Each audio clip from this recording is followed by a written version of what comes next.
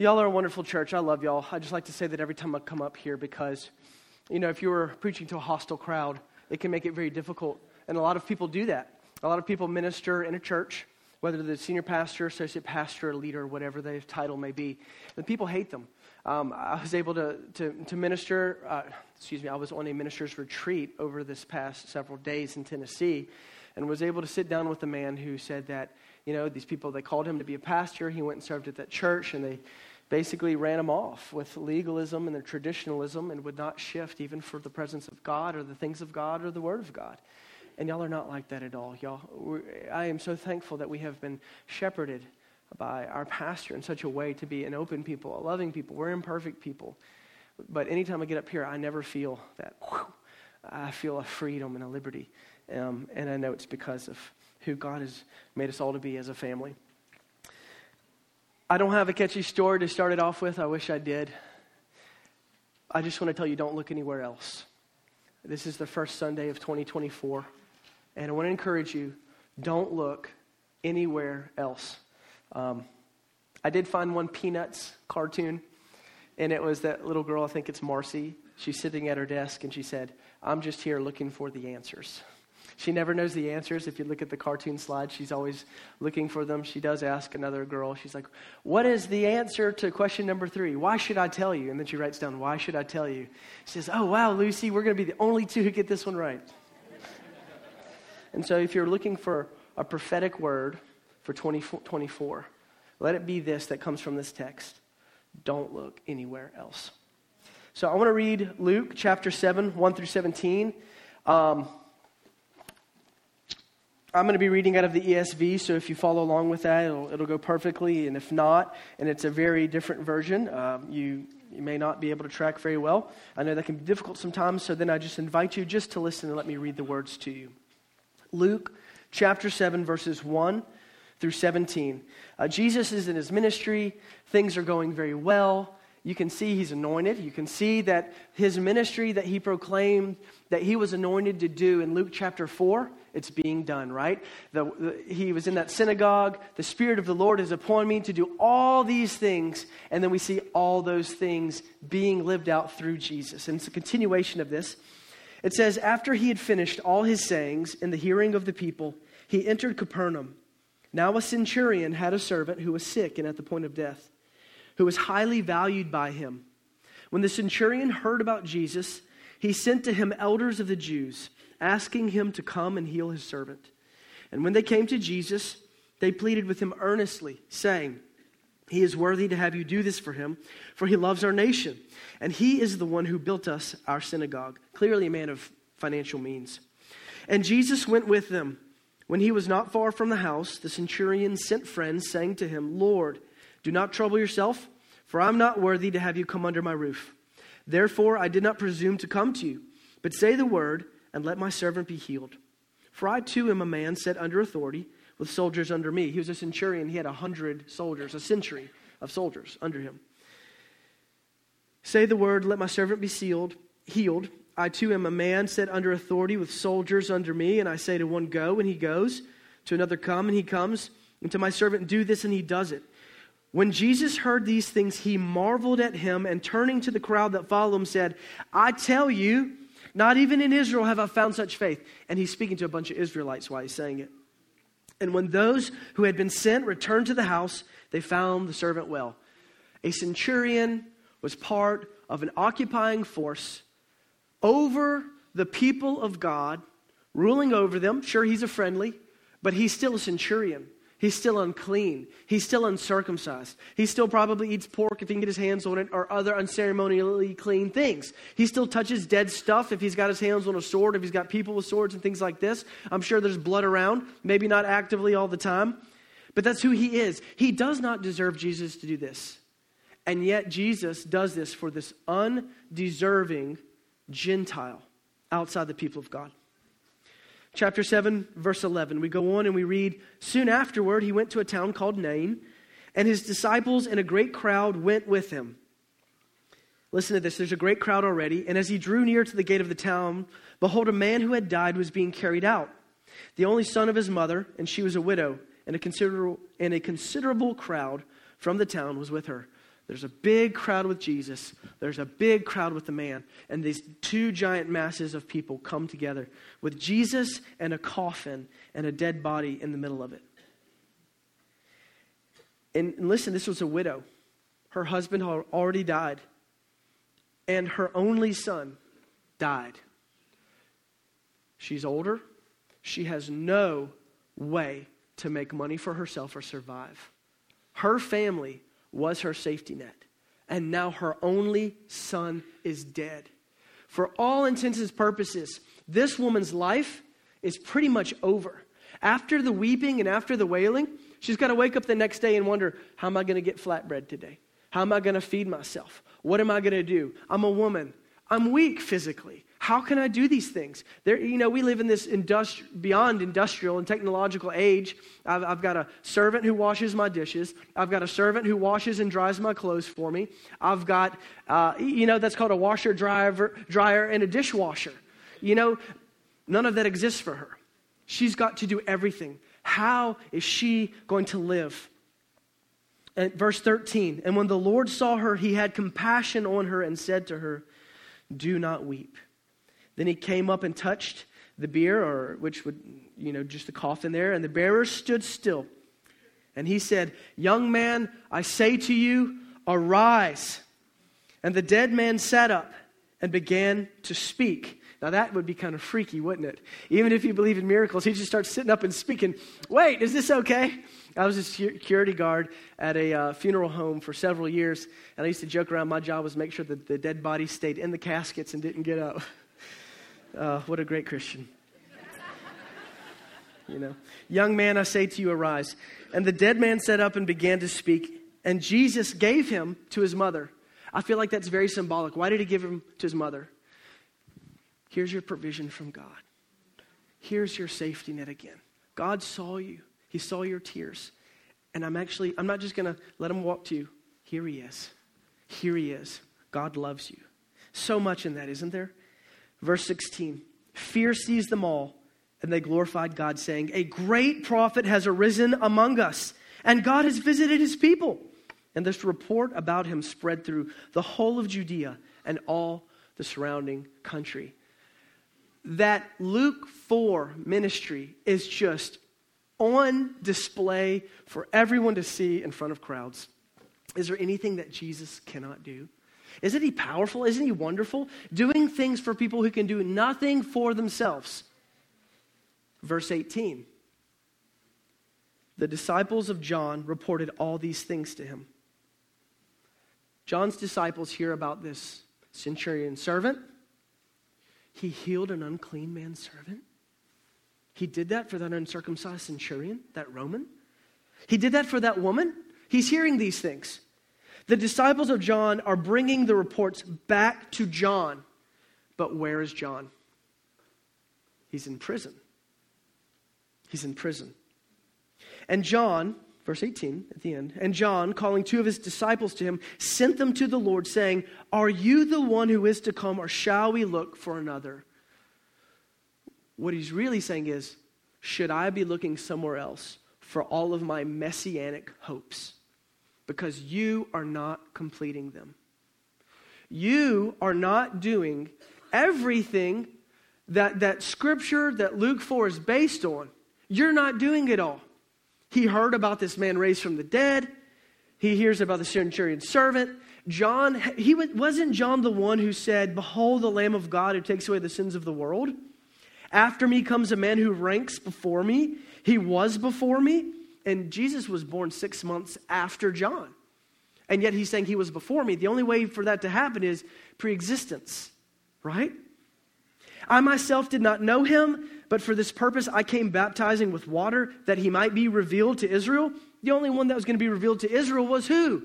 The one for whom the way was being prepared. Prepare ye the way of the Lord. Make his ways straight. The Messiah of Israel is coming.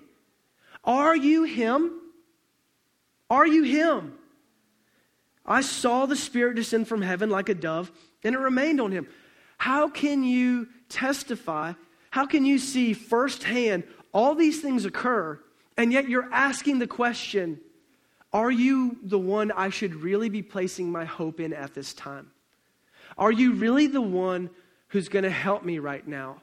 Because you're not doing something that I expected you to do. Do we look for another? Are you the one to come, or shall we look for another?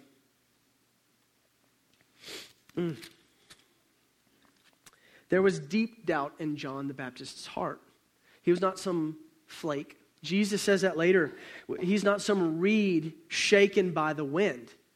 He's not an easily shaken man. I mean, he eats locusts, wild honey, wears a rough coat, preaches out in the wilderness, and upbraids the Pharisees and gives them the worst whipping verbally of their lives. You brood of vipers, who has told you to flee from the wrath to come? He is a booming, powerful man, but he's in prison.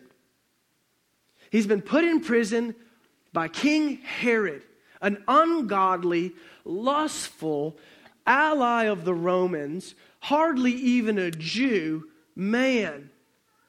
This isn't right. This isn't what the Messiah is supposed to do. He's thinking about this in prison. I did prison ministry for a while, and one thing that you find is when you go to prison, you have a lot of time to think. A lot of time to think. You have time to fashion weapons, time to memorize scriptures. Even if you don't know how to apply them correctly, you often find at a Bible study, they know a lot, they just don't know what it means. And some are very godly and they've drawn close to the Lord, been saved there. But whatever the case is, there's a lot of time. He had gone through this. He wasn't an unfaithful man, right? He had thought about these things. If you are who you say you are, Jesus, what he's really asking is, why is this happening to me? If you're God, if you're Messiah, why am I in prison? Why am I not out? And you can ask that question too. God, if your names are who you say you are, why am I in this situation? Why am I struggling with this sin?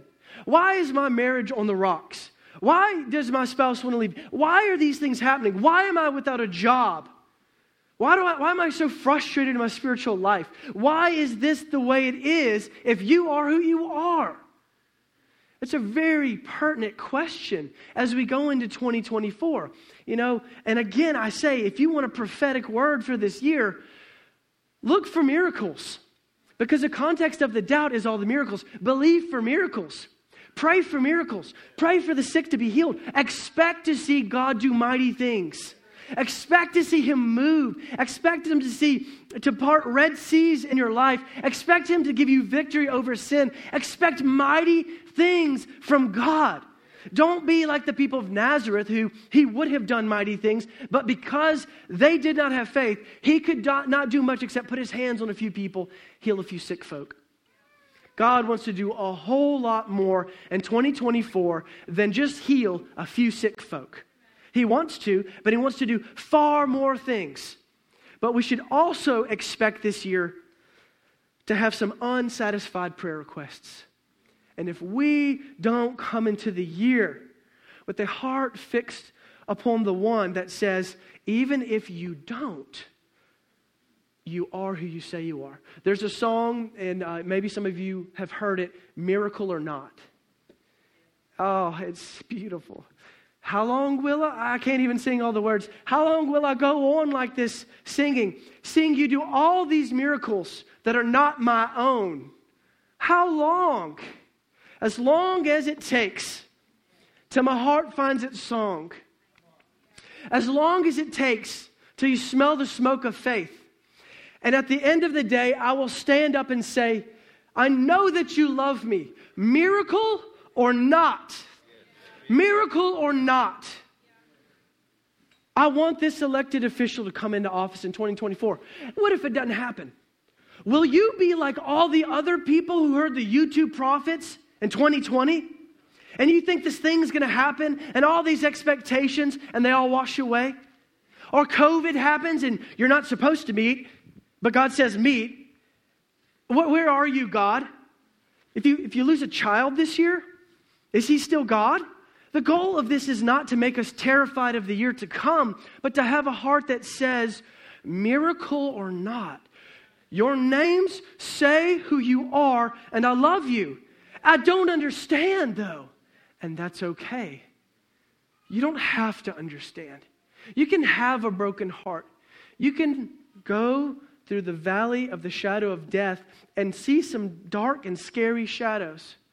If you've ever seen or heard the video of John Bunyan's Pilgrim's Progress, you've ever heard of the story?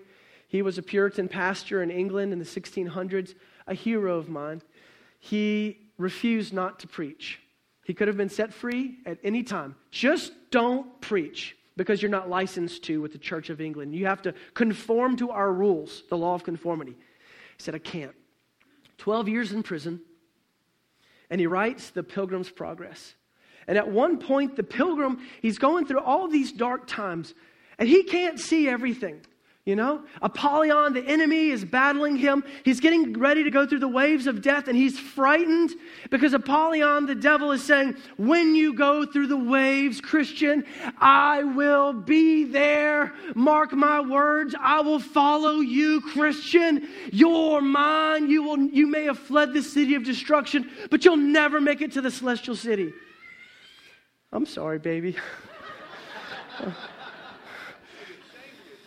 She's the sweetest baby with the cutest eyes too. She is so sweet. But who is there in that valley of the shadow of death? The shepherd is there. And when he opens his eyes, he has not been put to shame, and he didn't have all of his questions answered. But when he opened his eyes on the other side of that sea of death, the celestial city was there, and the king he had waited on was there, and everything was true, and it all made sense, and all of his questions got answered. And then his heart's only desire was, Christiana, come here too. I want my family to be here too. And no matter what happens, we can be like him. No matter what happens, no matter what valleys of the shadow of death we pass through, and even with unfulfilled expectations and prayers that we fast for and pray for, he is my God. He is the faithful one. You are the good shepherd, miracle or not. Yes, does God have to explain every detail for me to trust him? What if things go sideways and opposite of the way I've been fasting and praying? It can be, we look for people to blame. We do, right? Because we're in a very logical society. A squared plus B squared equals C squared. If I put in hard work and I show up to work on time and I'm a Christian, I'm a believer, and Proverbs says this, that those who aren't lazy and do this, I should do well. And then it doesn't happen. And you're like, what's going on? God, that's your fault. That can sometimes slip into our minds, right? Or as a question, why not God? But if you want someone to blame Adam. Can we just blame Adam? Like, and Lord, forgive me if I get to heaven and I need to say sorry to Adam, but call it like it is. Don't eat this fruit, because in the day thereof you eat, you will die. And he might not have understood what God said in all the details, but we're living out the details. Our lives are the commentary of what it means for death to happen in a world. That is what we need to look back to ultimately for the why. But I want to give a little bit of my testimony. And in November 2021, my wife, she was pregnant, very excited. We're going to have a third baby. On a Sunday morning, we both began to have questions about the pregnancy. I just had this feeling like, I think Leah's going to miscarry. I didn't say anything, but it's like I just had this knowing. I feel like we're going to lose this baby just for weeks. And then she started to think the same thing. And then we were here on a Sunday morning, and something is wrong. And so we go to a women's hospital, and they say, yes, this is a tubal pregnancy. This is an ectopic pregnancy. There's no way for this baby to survive. And then we're just praying. We're believing God, you can do all things. Move this baby into the womb. Pastor Lee's like, Andrew, you're this baby's father. Say it authoritatively. Pray for this baby to move into the womb. And I am. And I'm believing God to do it, even though it's really hard and really difficult. And with my mustard seed of faith, because he doesn't need great faith. He just needs me to trust him. And I asked him to. 2 days later, I want to say Michelle was with Leah and one other. She's over here, and she feels a sharp pain like an ice pick. And then I get her into the bath over there, and I realize this isn't right. I put her in my arms. I carry her to the car. I race down to women's hospital. So she's bleeding now internally. Her tube has exploded. You can't repair that. We don't have the technology for it. So my wife is bleeding. My baby is, for all intents and purposes, lost. So that happens. I lose my baby. My wife loses a fallopian tube. 2 days later, my wife is on the couch. She's healing next door. My 2 sons are on this back lawn and they're playing. And Leland comes in and he's being bitten all over his neck and his face by ants. He begins to go into anaphylactic shock. He begins to have, I put him in the same bath I'd put my wife 2 days earlier. And his ear begins to swell, lumps start to come up. And I throw him in the car. I didn't care who was seeing how fast I went. Emergency flashers on, going up Blue Bonnet, 80, 85. People are at the stoplight. I'm going in the turn lanes and everything. He starts to cough at the end. Daddy, I don't feel well. I don't feel well. And so my son is in my arms 2 days later. After I've carried my wife to emergency room, I'm carrying my son Leland to the emergency room. And the doctors say, you got him here just in time. You got him here just in time. Not only that, but then the the home that I purchased, I'm told by the plumber about a week or two before this, the reason we were in the church house was because we were doing renovations. All of your drainage pipes on your home are rusted and need to be replaced, because if you don't, in the next 5 years, they will all break. And so we then have to pay $23,000 or a little bit more to replace them. The home that I've purchased is broken. My wife could have died. I lost my baby. And then my son could have died. And it's all hitting you all at once. How would you have counseled me during that time? Just think about it. You don't have to say an answer out loud. I'm just asking you. Just as a friend. How would you have counseled Andrew with all that? I hope it would have been, I don't understand. But don't look anywhere else. I don't know all this is happening in your life, Andrew, but don't look anywhere else. I can't explain it. I don't understand it, but God is still good. I hope that's how you would have encouraged my life. I hope you would have encouraged me. Remember the nature of God. Remember his names. Remember who he is. I don't know what he's going to do. I'm not going to give you false promises. Your baby's not coming back from the dead at this point. I don't know what to do. But bring your questions and your perplexities to God, because he can handle them. He can handle them. I know that the book of Job is a very difficult book for some people to read. But what it teaches me is God can handle our questions. But that there is a shadow in our understanding of what God is doing. And God will not always bring perfect light to a situation. Why does he have to? Why does he have to? Why do I think like life can't have mystery? Why do I think like it? Not that hard things are fun, but can't God do what he wants? Did God do that to my baby? Not on your life. But does God have to tell me every detail before I trust him? It's easier to say no whenever we're not in that circumstance. But no, he doesn't. No matter what happens.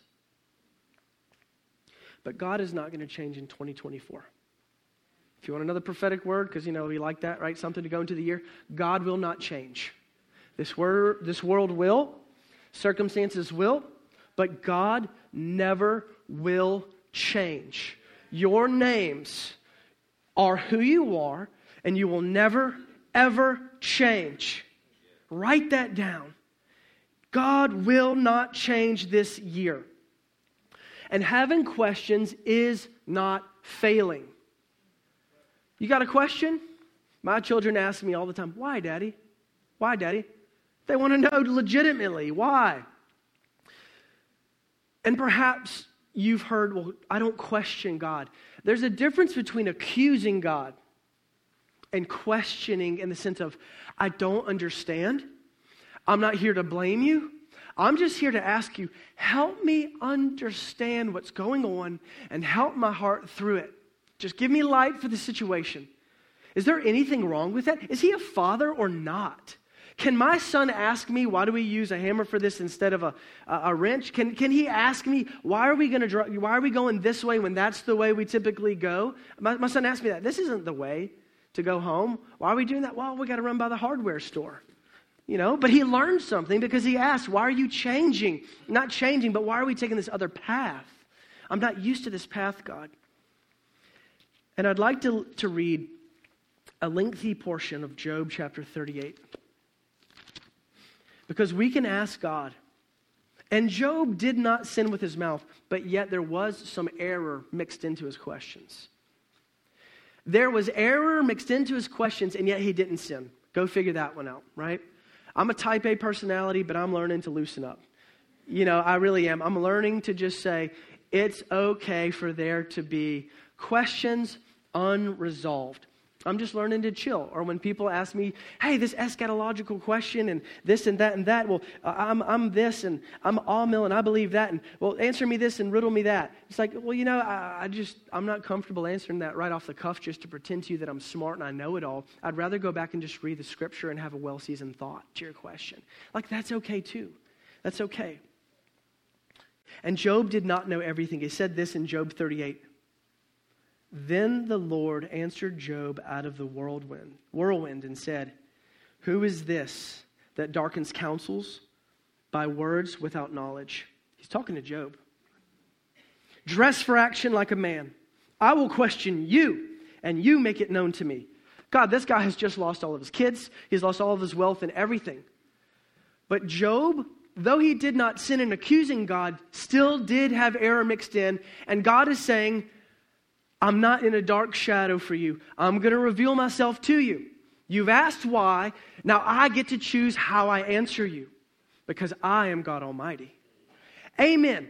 So when you ask why, be prepared. Let God do whatever he wants. But just remember, he wasn't mean to him. He's just revealing who he is to him. Right?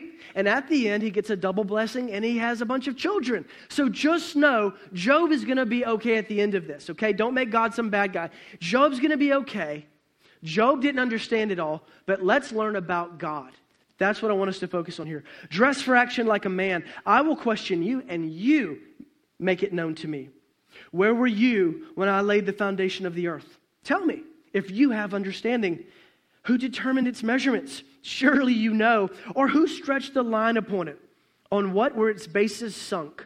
Or who laid its cornerstone? When the morning stars sang together and all the sons of God shouted for joy?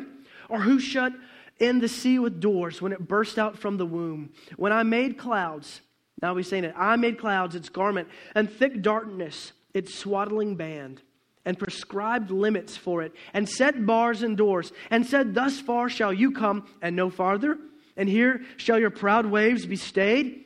Have you commanded the morning since your days began, and caused the dawn to know its place, that it might take hold of the skirts of the earth, and the wicked be shaken out of it? It is changed like clay under the seal, and its features stand out like a garment. From the wicked their light is withheld, and their uplifted arm is broken. Have you entered into the springs of the sea or walked in the recesses of the deep? We still haven't, even with all of our technology, explored the Mariana Trench perfectly or all the depths of the ocean with all of our technology. That word to Job is still the same to us. Do you know the depths of the sea? And humanity would collectively just have to sigh, no, Lord, but you know them. Declare, verse 18, have you comprehended the expanse of the earth? Declare if you know all this. Where is the way to the dwelling of light? Where is the place of darkness that you may take it to its territory and that you may discern the paths to its home? You know, for you were born then, and the numbers of your days is great. God's being sarcastic. He can do that. He can do that. He's not your personality.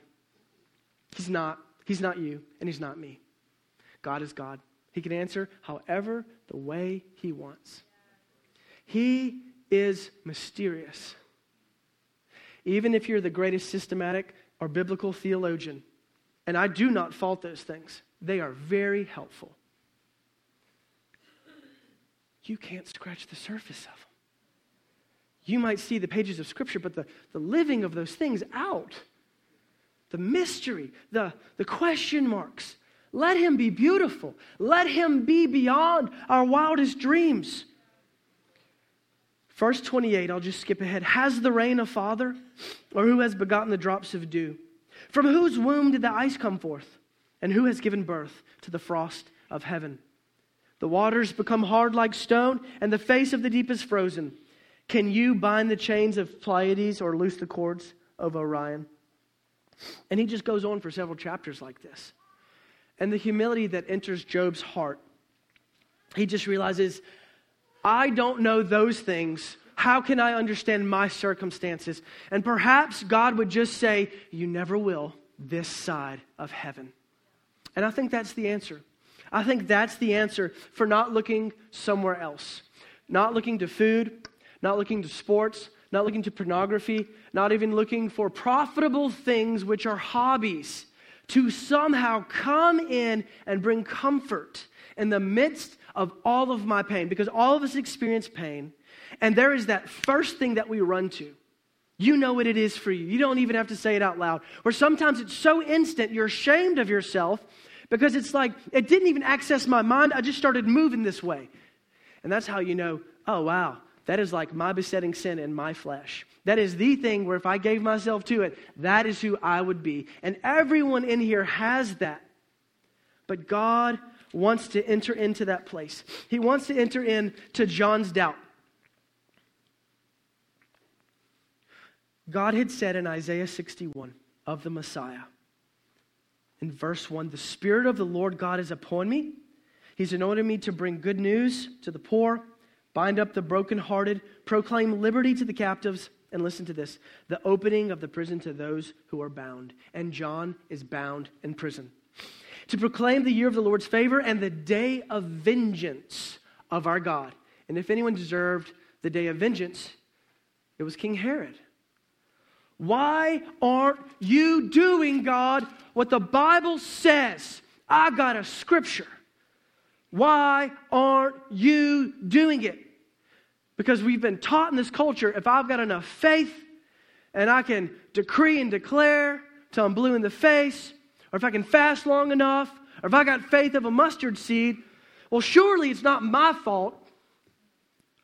Who are you who darkens counsel? Who am I who darkens knowledge? To say that just because I got a scripture, that I somehow know how to apply it.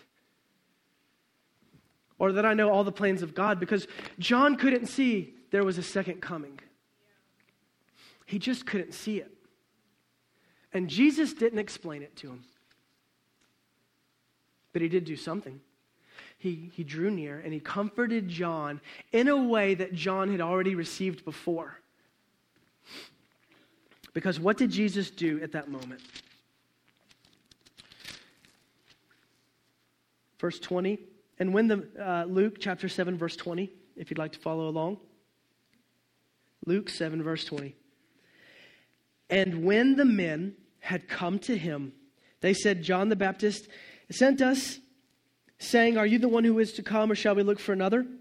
In that hour, he, that's Jesus, healed many people of diseases, plagues, and evil spirits. On many who were blind, he bestowed sight. He fulfilled the scripture again that John knew. The same thing that John had seen before, he did it again in front of the witnesses, in front of the disciples of John. And he answered them, go and tell John what you've seen. This is my message to him. But you're not answering about the loosing of the prisoners and the day of vengeance. I'm God. I get to decide how I answer. And that doesn't make him hard or mean. If you want to know his name, he said that when the Holy Spirit comes, he would be a comforter to us, a helper. He's a shepherd. We're his sheep. And he is lovingly sending a message. Go and tell John what you've seen and heard. The blind receive their sight. The lame walk, lepers are cleansed, and the deaf hear, and the dead are raised up. The poor have good news preached to them. Stop short of verse 2 in Isaiah 61. And he inserts this. And blessed is the one who's not offended by me. Why did he answer that way? I don't know. Why didn't he slip on a piece of paper? There are two comings. I'm going to do the rest later. Just walk. Without faith, it is impossible to please God. For those that come to him must believe that he is, and he is a rewarder of those who diligently seek him. Miracle or not, By faith, they did this, they did that. By faith, they died. Death is not failure. Can anyone think of a good biblical example for that? Anybody? Jesus. We're told this in 1 Corinthians 15. 1 Corinthians 15, verses 19 to 20. Y'all, I was crying a little bit while I was preparing this message. I was thinking how much life hurts and how the questions hurt so bad. I was thinking about the things that people are going through in here. I was thinking about just the pain of the why, and how we can feel shrouded in darkness, and it hurts. And it's not like a doubting God thing, but just the fact of life. Can we just say it hurts?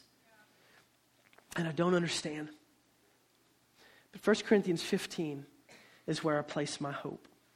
Verse 19. If in Christ we have hope in this life only, we are of all people most to be pitied.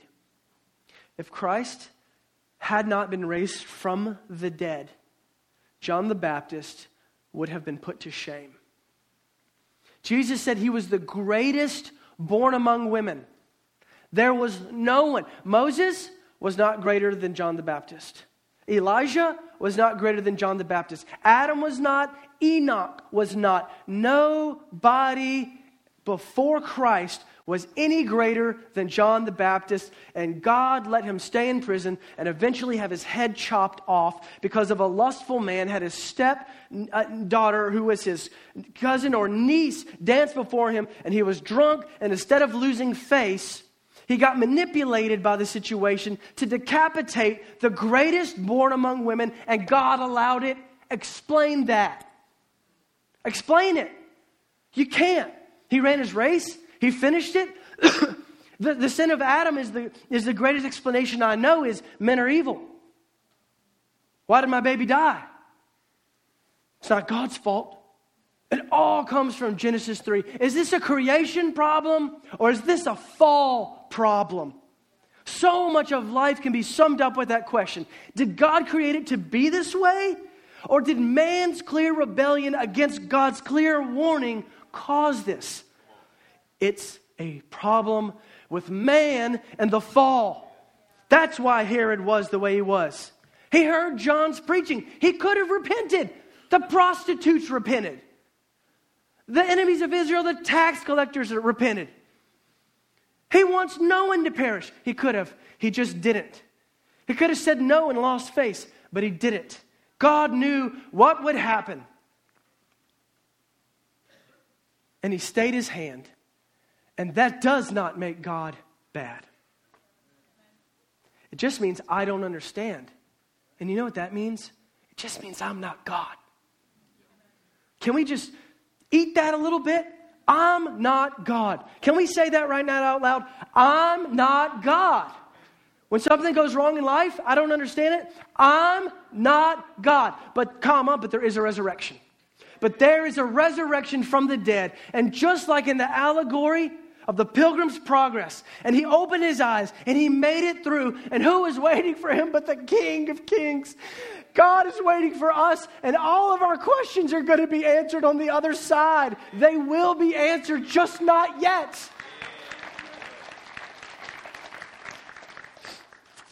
1 Corinthians 15:20 says, but in fact Christ has been raised from the dead. It all hinges on the resurrection. He was the first fruits of those who have fallen asleep. John, I'm going to die so that your death is not in vain. God is not one who's distanced himself from our suffering. He willingly entered it. He willingly made himself where he would die if he didn't nurse on Mary. He made himself where he could get splinters in his hand, skint knees, beat up on a playground. He entered humanity. And he was even allowed himself to be tempted, yet without sin. He allowed nails to be driven through one of the most sensitive nerves in the human body. He willingly entered in so that there could be a comma to our I don't knows. But there is a resurrection from the dead because I have died and been raised again. Job is singing right now. We will be shouting one day when we see the manifold wisdom of God and how He did not impinge on every free will opportunity of man so that we would not be robots. And He allowed us to engage with the full implications of failure in the garden. Because I allowed free will, I will allow you to freely understand what it costs to do this and to choose this. I have to let that occur to some degree. But death is not failure. That's why we're told, death, where is your sting? Oh, grave, where is your victory? You done been robbed. You've been smeared in the face with dirt. You have been beat up like the worst bully, finally getting your comeuppance on the playground by a whole crowd of people. That's what Jesus did to you. Oh, how awesome will it be to see the angels bind up the devil and throw him in a pit, and he can't do anything. To see when Jesus finally banishes him to the lake of fire, and we will say, is this him who plagued the nations? We can rejoice in his demise. We don't speak evil against the devil, not railing accusations, not even Michael the archangel, but I can't wait to see him get it kicked. Hallelujah. So my testimony continued. Did God fail? I could have lost Leah. She survived. I nearly lost Leland. He's living. He's so cute. I love him. Over $20,000 in plumbing issues. I was able to pay it back in 3 months with money I don't know where it came from. Hallelujah. My lost baby, who we named Baby November, is in heaven. And I'm going to embrace Baby November one day. And I like to think that maybe he or she will look at me and say, Dad, I've been waiting for you this whole time. I'm just cheering you on. If they can see me, I was cheering you on, Dad, and I've been waiting for you. And I know that I'll be able to embrace my baby one day. I have that hope because there is a resurrection. And you know what God did? Even though that prayer wasn't answered, I have another little baby named Evie Joy Wilkes. I asked God, I would love a little girl that has red hair and blue eyes. You know what she's got? She's got red hair and she's got blue eyes. Do you see a whole lot of red in here?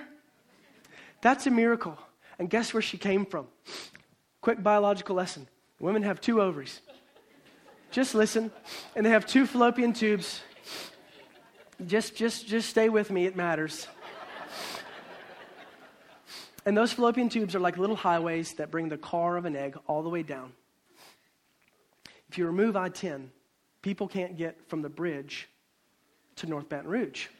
Just pretend there's no old bridge. There's no way to get there. So we go in, talk to the doctor. They've done a scan. And he says, wait a second. Which fallopian tube was removed? This one on the right. He said, y'all have a miracle. Because the egg came from the right ovary with no fallopian tube. How can you tell that, doctor? He said, because when a woman ovulates, a small cyst temporarily forms on top, which produces all of these hormones and things which will help feed the baby until it gets implanted and everything else gets moving in the uterus. So, my baby was released here. Has no highway. I don't know how, but this Presbyterian, wonderful doctor who I love, I wish I could just say his name out loud, but I feel like that's like somehow I'm violating his privacy, like HIPAA. Moved over here. And we have a baby named Evie Joy, named after my wife's sister who died, Dawn Joy, who died of a brain tumor unexpectedly at 22. Why, God? This miracle happened. He said, you've got a message from God here. He said, my doctor said this specifically. You have a word from God here. This is a miracle. It's the same kind of word from God that Jesus, who is God, gave John the Baptist. He spoke to me in the same miraculous way, a message to me. He's still with me. He's never left me. He's never forsaken me. And though I don't understand all the things of God, in Leah's sister's passing away, I'm married to Leah. is an implication of that. And we have these babies as an implication of that. You can ask for more details later. How did that work out? People heard the gospel. Many people who were hardened to the gospel heard her preach several weeks before she died. It was put on CD. There was a pastor in the Midwest. He used to have a radio station that reached over 5 states, and he said, I played that message, and I had a special just for Dawn Joy of her testimony and everything. And I played it where literally hundreds of thousands, had they wanted to hear it, could have heard it. The ways of God are beyond finding out. Are you the one that we should look for? Or do we look for another? And I just want to encourage you and give the opportunity to respond to the Lord. Don't have an earthly perspective. We're told that we are seated with Christ in heavenly places. We're there already spiritually, but we're then told to set our minds on those things. It is an act of the will and by the Spirit.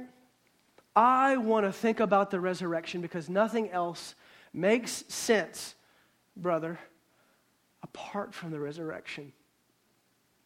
But He will see you through whatever happens this year. That's God's word for us. That's God's word for us. So musicians, if you want to come up here, your life is hidden with Christ. It's protected in Him. But I've got to fix my hope there. I've got to fix my hope in the midst of questions. And even when you're not holding the baby in your arms to say, I don't know why, but I know that you love me. Miracle or not? Miracle or not? Hallelujah. If you just want to respond to the Lord here in whatever way, you may be having a great time right now. And this isn't to discourage you, but this is just to prepare us for the year ahead, to look to the God of miracles, to do the miracles, but to also let Him be God and realize that I am not He who hung the stars. He is. Amen.